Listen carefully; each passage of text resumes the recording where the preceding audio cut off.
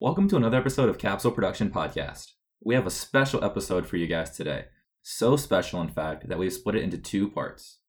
Without further ado, please enjoy part one.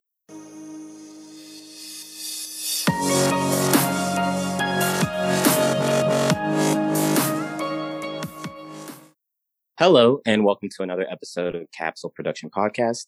Today I'll be your host, Jovan Zoe, and today I'm super excited to finally have Rachel with me. Yay! Hey, I'm Rachel, guys. So Rachel is going to be definitely stepping up and helping us out big time, Sean and I, with interviews. So this will be Rachel's first interview, so everybody listening, definitely be supportive and let us know what you think. Give us some good tips, some good feedback, so we can definitely give that back to Rachel. Now, today's guest is a person that is hard to get in touch with because he's very, very busy and he's very, very important. It's none other than Dr. Pulo. How are you? Wow. Well, I am fantastic. And after that, I feel like I don't know what to say to that. I'm definitely not disagreeing with the fact that I'm hard to get a hold of because for everyone listening to this, Jovan and I have been in the works for, it's definitely been well over a month trying to nail down the date. In fact, if I checked my email a little better, I probably could go back 2 months and say, yeah, we've been trying to get something on the books. Because one of the things that is challenging is the fact that I have my feet in two different worlds and I have my hands in 1,000 different places. And I guess, what's the quote about holding your something to the fire, feet or fanning the fire? What's that quote? I don't know that quote, but I know what you're Iron in the fire. I have too many irons in the fire. That's what it is. I'm not putting my hands in the fire for those of y'all listening. Please don't follow that advice. Yeah, please don't. Anybody listening, we don't recommend it. But no, just to kind of update anybody who isn't familiar with me, I'm a clinical lecturer at UF, at the University of Florida, at the College of Pharmacy. And so I run quite a few courses and really focus on anything that has to do with interpersonal skills, communication-based things, specifically community pharmacy. And while I'm not doing that, I'm running a pharmacy for a chain pharmacy. So I'm a pharmacy manager at CVS. I guess we can disclose which one it is. And within that, of course, I still take students and precept and kind of do all those different things. And then on the side, because that's not enough for me, I also like to have a little bit of legal stuff going on the side. So I have a consulting gig that I do and do consultant work for legal cases and stuff like that. So inevitably, I'm always doing something on every day of the week. Yes. And you are definitely a jack of all trades and probably one of the most well-rounded pharmacists I've ever met. So, well, it's true. You kind of just stated all the awesome things that you do, which is one of the reasons why Sean and I really wanted to make sure we got you on for an interview. And something that you are very passionate about is retail. And that's something that I feel is getting such a bad rep nowadays, as far as a reputation. And that's something that I was hoping you could kind of debunk how people feel about retail. So kind of express your love for retail and why you chose community pharmacy or community or retail pharmacy as your career. Absolutely. I love that you describe it as, retail has this bad rap. Because the funny thing is when I was a student, 11 years ago, I graduated. So 14 years ago, retail had a bad rap then. And it was kind of like, if you were going to graduate and you were going to do retail, you were a cop out, you were taking the money, you were not going to be using all of your knowledge. And the only thing that was really considered acceptable in the pharmacy world was you should do something clinical, which there's nothing wrong with that because I think clinical has like its own personal space and pros and cons like any career, but retail's always had that bad rap. And so I was like, gosh, maybe I don't want to do it. And so I think there's this perpetual idea that students, especially as you get closer to graduation, and the stakes increase and you think, okay, time's running out. I've got to pick something. I don't want to be a cop out. I don't want to do this. I don't want to be the person who just took it for the money. You almost start going through the motions of listening to these myths. And so what I would say is you also have to look at, well, where do the myths come from? And I think a lot of them come from, pharmacists that aren't necessarily the greatest community-based pharmacists, that if we were being totally honest with ourselves as a profession, we would be looking back and saying, okay, do we have 100% of the perfect players in place? And I think the answer is no. And there's reasons for that, right? Pharmacy for the longest time was in a shortage. We've kind of changed into a new market. The demands are different. The required skills are different. And so I think that pharmacy is changing. And when I say pharmacy, retail pharmacy is changing. And that rap that comes with it is also changing. Because what I feel now from students is not quite the same bad reputation of it than when I was a student. Yeah. And I'll even agree with that statement, because I remember after my KIPPY, my first community rotation, 3 years ago, I was like, oh no, I can never do this. I literally thought to myself, I was like, how does Dr. Phil enjoy this? But after doing my community rotation in my fourth year, I was like, oh, this isn't bad. Like, this is actually kind of fun. And I think sometimes a lot of us just have that in our head where we're kind of talked into thinking that community or retail is bad, but it could maybe just be a store. It could maybe just be your experience with that company, or maybe it's just you don't have as much knowledge as you had, which I think was my issue with my first community rotation. Was just I didn't have enough information. I wasn't knowledgeable about all the self-care and counseling and all that. And once I gained that knowledge through more practice and repetition, it was kind of fun. Like, it was fun to engage with these patients, and I'm not just counting pills all day. Like, I'm having real interactions. I'm having an impact in the community, and I'm seeing the benefit that I'm giving these people daily. Like, it's an awesome and memorable experience. And I used to definitely feel that way as well. But after experiencing it this past year, I could definitely see why people would go the community route. Right. I love that you share that story too, Jovan, because, when I was a student as well, I had worked at a couple of different places, and I had that feeling of like, oh my gosh, there's no way that I am going to graduate and be able to do this and be happy. So even, most people who know me know how much I do love retail pharmacy. And so you think, okay, well, I've always been that person. But the reality is that I haven't. It took, much like you, my exposure to a specific place to say, oh, things can be different. I had to watch what great pharmacists practicing in the community pharmacy setting looked like, and how did that culture look? And then that's when I realized, okay, it's relative. So it's not just, oh, this blanket statement about community pharmacy and retail, that each one is going to be different, and it's specific to, I think, the leadership of that pharmacist in charge and how they conduct their pharmacy. That's exactly what happened to me and what I learned, because I also work at CVS. So when I started there in 2018, my pharmacists were great and I learned a lot from them. But during the summer, when hours are a little bit shorter, since, students are off school, and that's like they come back home for the holidays, so they're filling up their normal positions. And I'm over here trying to get full-time hours still before school started, of course, just to get a better paycheck. So I'm over here working. I'm floating around to all these different stores. I worked at probably over 10 stores, different stores. Wow. And that was when I could really see the location, just the pharmacists that work there, the technicians too, and just the environment they created and their process. Cause it's almost it's the same company. It's the same CVS. They have the same values and protocols, but just each store was so different, and how they interacted with their patients and their regulars.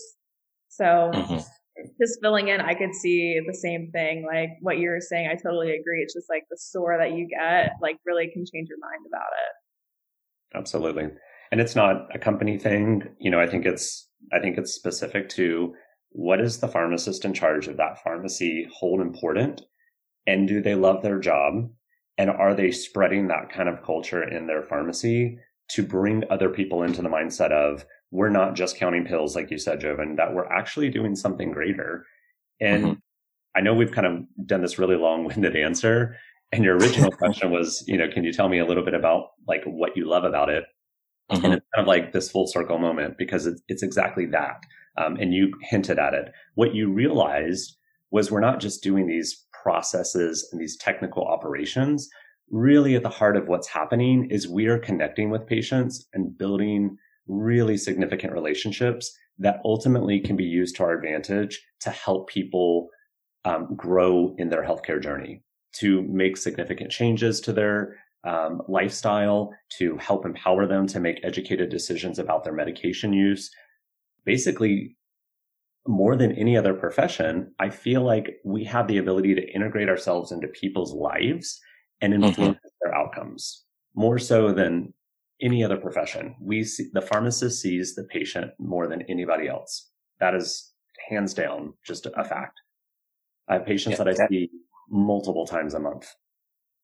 Nobody goes to the doctor that much. Definitely, no. And that's a statistical fact. I don't have the numbers in front of me, but I remember reading that a couple of years ago. And so kind of touching on that about how special community pharmacy is, can you kind of tell our audience what you feel separates it from other fields within pharmacy? Well, that's a great question. And I guess I'll just elaborate on it, because what I really feel like separates it is that continuity of care with patients. That really is wrapped up into the relationship. So the average patient, right, they go about their life, they maintain pretty healthy standards. Something happens, then they add on a specialist to their primary care. So now they're kind of navigating two. And that's not too bad, because usually there's a little bit of communication and overlap, especially if they're in the same healthcare system. Fast forward down the road, right, something else goes wrong. Now they have another specialist, or now they have an acute care person who's involved, somebody who's temporary. The pharmacist at all times is really the only consistent player that sees all of these different aspects happening. And I think it's well documented and well known that discharge from the hospital and the whole medication reconciliation process that should be happening isn't happening in the best possible way, right? Because we've got transition of care now coming to the forefront to hopefully resolve some of that. But the pharmacist ultimately is the person who can help the patient understand these changes that are happening. And I think at the end of the day, that's really what separates it. The catch to that is you have to make a conscious choice as a retail pharmacist. Do I want to be part of that process, or do I not want to? Because I don't think that is a standard that we have set in the profession. I wish it would be, right? I'm definitely an advocate for it. But when we look at company core roles and the metrics that evaluate company performance, there's really not one that backs that up. And so that's the challenge, I think, right now is, you know what? You don't really get rewarded per se for that. The company doesn't know this is happening. You're not really paid to do that because you're paid based on these other core metrics. But that's actually what makes you happy. That's what brings joy at the end of the day. Not because I don't know, put how many labels on how many bottles or dispensed how many sales. It got to be something more than that. And that's what I think community pharmacy is, why it's so special. So I know what you're saying about the core metrics, because I know like my own pharmacy manager always like talks about that. But I think in a way, I think it's like that relationship you do have with your patient, it does kind of indirectly affect it, because the more people that come to your store because they want that relationship with you, and the more times they come back to ask you questions and pick up their medicine and just stay consistent with you because they have that trust with you, right. Of course, that's going to like improve your metrics. So it is unfortunate that like a lot of retail companies, like they do push, because like I said, I've worked with so many different pharmacists, and some of them are just exactly what you said. They don't integrate that relationship with their patients. They're strictly about meeting their numbers, getting their quotas. So it is unfortunate that like there isn't a metric that just directly measures like how well you can integrate your relationship with patients. But I feel like in a way it does indirectly affect it in a good way. Right. And I'm glad you brought that up, Rachel. And I probably should clarify that, because you're absolutely right. I mean, we have to have a way to evaluate the performance of a pharmacy, right? And there is no, while it sounds like I'm being critical, I'm presenting a problem without a solution, because there probably is no way to truly evaluate that, right? We have customer service scores and surveys. And I think we've tried our best to see that, but you're right. Most of the metrics are indirect. And I think you make a valid point here. And I want to clarify it because this is the difference is, like you said, there's pharmacy managers and pharmacists that are metric chasers. And so that all their leadership skills become very focused on that. And in the process of it, I think we kind of push to the wayside the idea of relationship building, right? And the perfect example of that is a lot of pharmacists don't want to be upfront ringing people up on the register, right? Because they're trying to push all these operational metrics behind the scene. But I have always been an advocate of it. I ring up probably 80% of my patients because that's where relationship building happens, right? It's a captive audience. They can't leave, without paying. Well, hopefully not. Otherwise, we got other problems. Yeah, hopefully not. But that's where conversation happens. That's where you learn about people's families. That's where you share, intimate details about yourself and become vulnerable with patients and ask questions about the medication they're picking up and really help to build a connection with those patients. And if you're not thinking that way, then you're not at the register ringing people up. You're running kind of the show, driving those metrics. And I think that's what I mean when I say, we don't have a standard per se that says this is the pharmacist that is going to be running the pharmacy, someone who believes this way. And I don't say this to be like bragatory or anything like that, but like last year, my pharmacy was number 1 in the district, which was super awesome. And I was super congrats. Thank you. Because we've got some amazing leaders on our team. And so one would look at it and say, wow, you're like definitely one of the strongest leaders we have. But I don't actually believe that and think that. I'm a great leader, but I am not a great operational leader. So, in the spirit of this conversation and what we're talking about, it's a perfect example of if you lead with heart and you say, you know what, my whole thing is that I'm building these relationships and I'm really connecting with the patients that I have. I think all of the other metrics will fall into place. Because as I look on our team, I think what I possess is an incredible skill of building cultures, like building the culture of the pharmacy, getting people to invest into this ideology that I have and treating patients the way that I believe they should be treated and building teams that embrace that. So that's where my strengths lie. And luckily that has been very helpful for me. But I think that's a very specific type of leadership trait that maybe contributes to a standard of what a great pharmacist looks like. And maybe that's where the difference is, Yeah.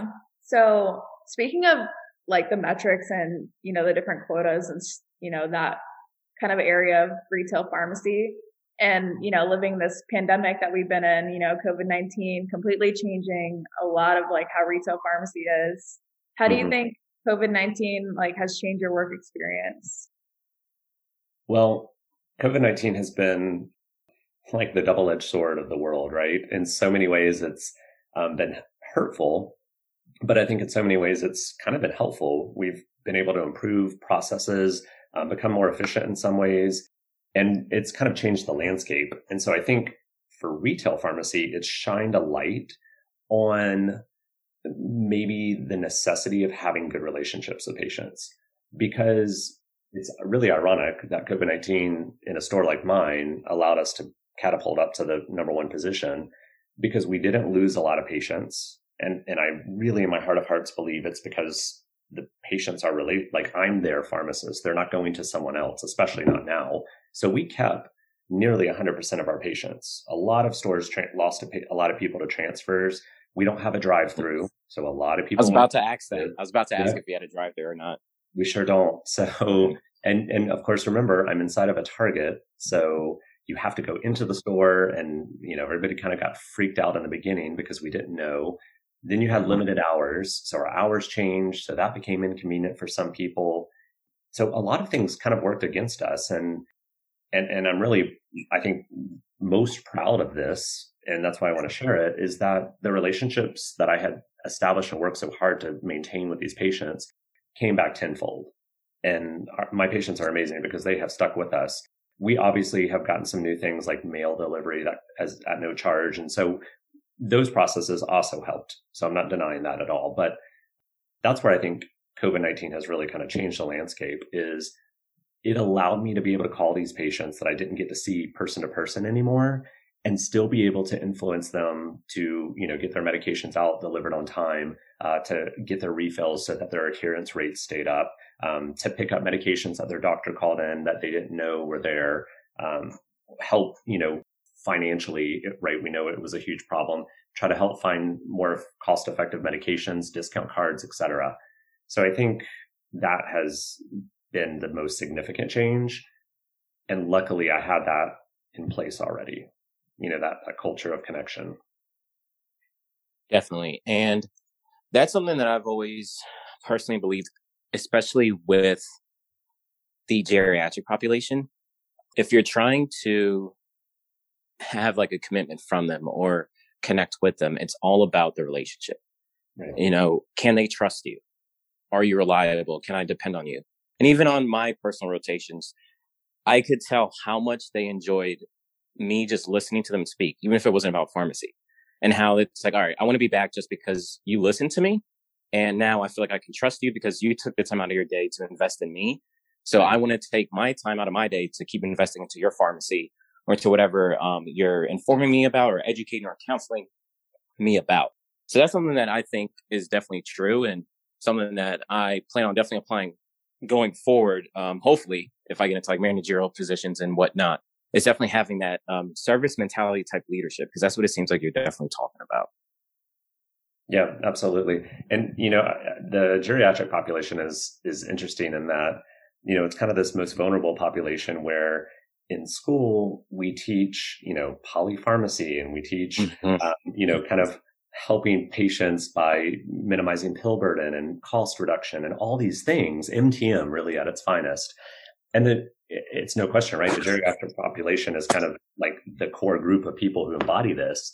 But what I think we find is they have challenges with communication, with technology.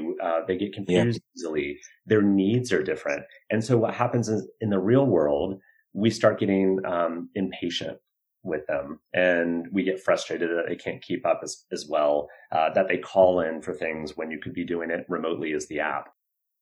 All of the things that we want, right? Because in school we say, yes, I want to be this pharmacist that makes these interventions. We kind of forget when the real world sets in and the stress of things set in, and the heat kind of gets turned up on, like I said, metrics and all these other things. Yeah. So I love that you bring up that population, because I think for me it has been one of the easiest to connect to, because I recognize that's somebody's grandmother, that's somebody's mom. Yes. And one day I'm going to be in that position, God willing, hopefully I get to that point. And I'm going to want somebody to hopefully bring the same sense of compassion and empathy in their practice, and that I can find somebody like that. So I try to practice with that mindset as well. I love that. That was one of my biggest takeaways when I was a 1PD student in your lab. Like I remember we had like our motivational Mondays. Yep. And I always remember, I always remember like one of the ones that stuck out to me was the one about empathy, and just like that completely changed. Like when I go to work, I think about, okay, like that is someone's cousin, relative, like that's someone's grandmother. So it kind of just puts things into perspective. And I think if a lot of the retail pharmacists kind of thought that way, then I think that could also improve patient relationships. So I'm really glad that you showed me that, because that has affected me personally. Oh, thank you. Yeah, we're still doing Motivational Monday. It's still going super strong. But yeah, and that's why I think it's so important, to share these stories, because, we can teach you everything pharmacy related, right? Pharmacology, therapy, et cetera. And we can teach you empathetic strategies.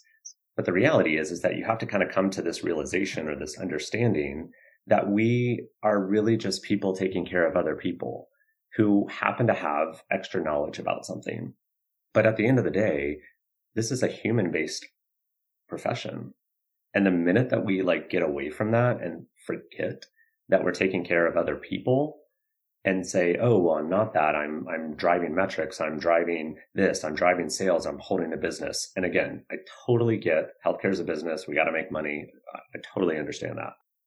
But at its core, we have to always be able to remember it's a human-based profession, because once that's gone, then you're just another pharmacy and another number and another person doing something operational, and people will just move on to the next best thing. Yeah. That was like a drop the mic moment. I like that. No, that was really good. Thank you. I love Oprah, and so she always calls it aha moments. So so you flatter me so much, Shobhan. I feel like I've just tapped into my like inner Oprah. I think you did, because you can ask Sean, like you can never get me to shut up. So it's like for me to be speechless. This is the first time I've been doing this for like 3 years. So this is the first time in 3 years I've been speechless. So yeah, props to you. Yeah. We'll have to I'll have to get one more in here before the end of the show. Yeah, definitely go for it. All right. I want to circle back to something you kind of mentioned earlier about how you felt, which I never thought about. And I think it does make sense now that you said it. The fact that a lot of the pharmacists that are working in the community or retail setting may not be the best or the most well equipped for that position. Mm-hmm. So do you think having a residency as a qualifier, a PGY1 residency for community pharmacy, would help to kind of fix that and kind of make the people that are the most well equipped, or the people that are truly interested in this field or want to really be a retail or community pharmacist, that they would explore that path because they would have to do a PGY1. It's kind of like how it is with the hospital setting right now, or with a fellowship when it goes to industry. Hey, I think that is a fantastic question, because you are absolutely right. I think what happens is you get out, and after 4 years of a post-grad curriculum and a year of rotations, a lot of people get tapped out. It's like, yes, okay, I am done. Like, I just can't even envision another year.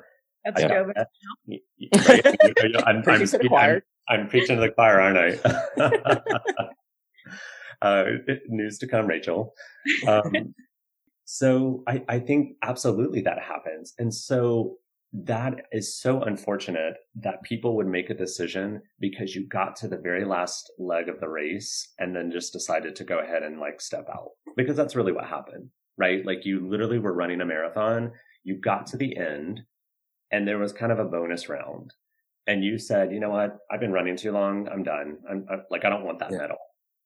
And to do that, I think it almost is a disservice in so many ways. It's a disservice to yourself, because 4 years is a long time. And at the end of the day, I get it. It's a whole another year. I also understand people have different needs in their life and demands that change.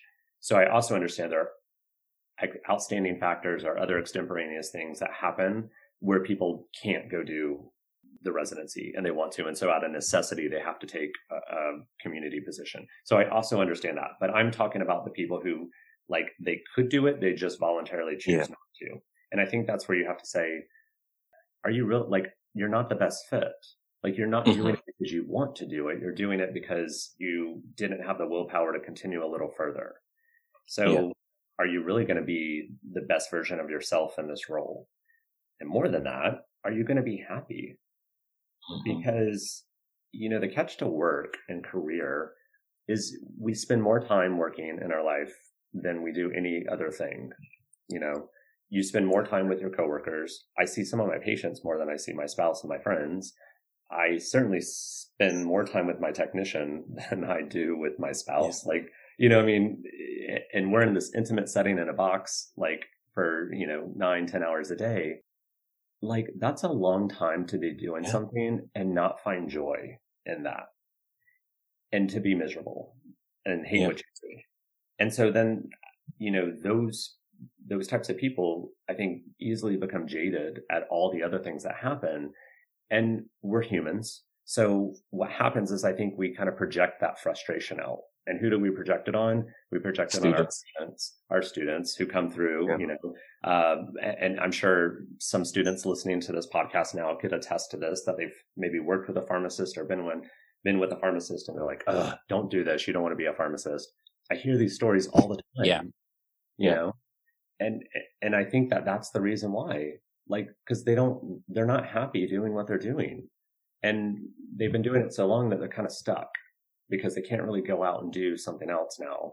Financially, right? I get it. You got a family. Maybe you can't go back and do a residency. But at the end of the day, like, you have to look at this as the long haul.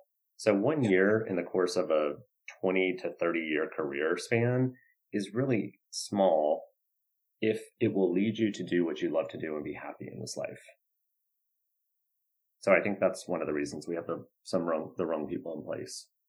Yeah, I mentioned earlier how I floated to all those different CVSs like over the summers when I was trying to get those hours in. And every single pharmacist that I worked with, within a couple hours, you know, you like get there, you start working, and then, you know, finally when you get a minute to breathe, because you know how busy it can get, they're like, oh, like, what are your goals? Like, they start asking you a little bit about yourself. And I'm like, oh, like, I just got into UF pharmacy school. I'm going to be starting with, you know, the next couple months. And they're like, oh my gosh, why would you pick pharmacy? Like, why are you doing this to yourself? It just made me feel like almost kind of bad. I was like, well, like, I really like pharmacy. This is like the whole like reason why I wanted to be here, you know? So it is kind of like a shock when I heard it for the first time, definitely. But then as I went to more and more stores, it was like a more and more common like feeling.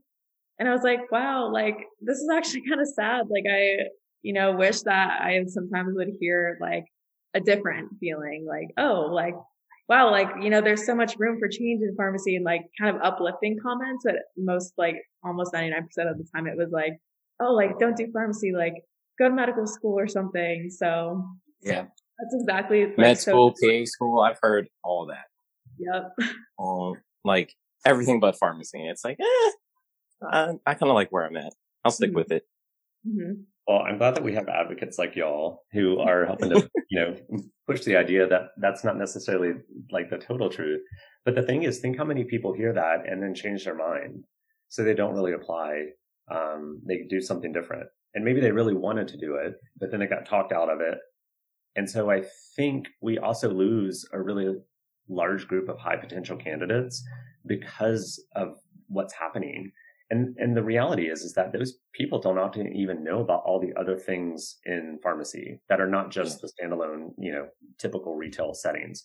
I mean, specialty is a form of retail pharmacy, right? And that's a totally different genre. So, you know, I find that really sad to think that there's that many pharmacists out there that are so unhappy that they would kind of promote this idea that like this is a bad profession. And so I think, to your original question, Jovan, when you ask about that, this is exactly what I'm talking about, you know, and the reality is that, like, I guess I sound like a hyper liberal probably when I say this, but like pharmacy is a changing landscape. And so at some point, as is the nature of all forms of evolution and change, you kind of lose like some of the dead skin as new skin develops. And, you know, I think it's unfortunate, but it's the truth, that to promote forward in the way that I think the profession is moving and needs to move, not just for our personal selves, but for like the healthcare system as a whole, because, right, I think it's undeniable that we have more than enough problems, and we could be one of the potential solutions to some of those problems, that we need to recognize, like, we've got to change. And that change requires some specific traits that some people just don't have. And, you know, that's just the truth.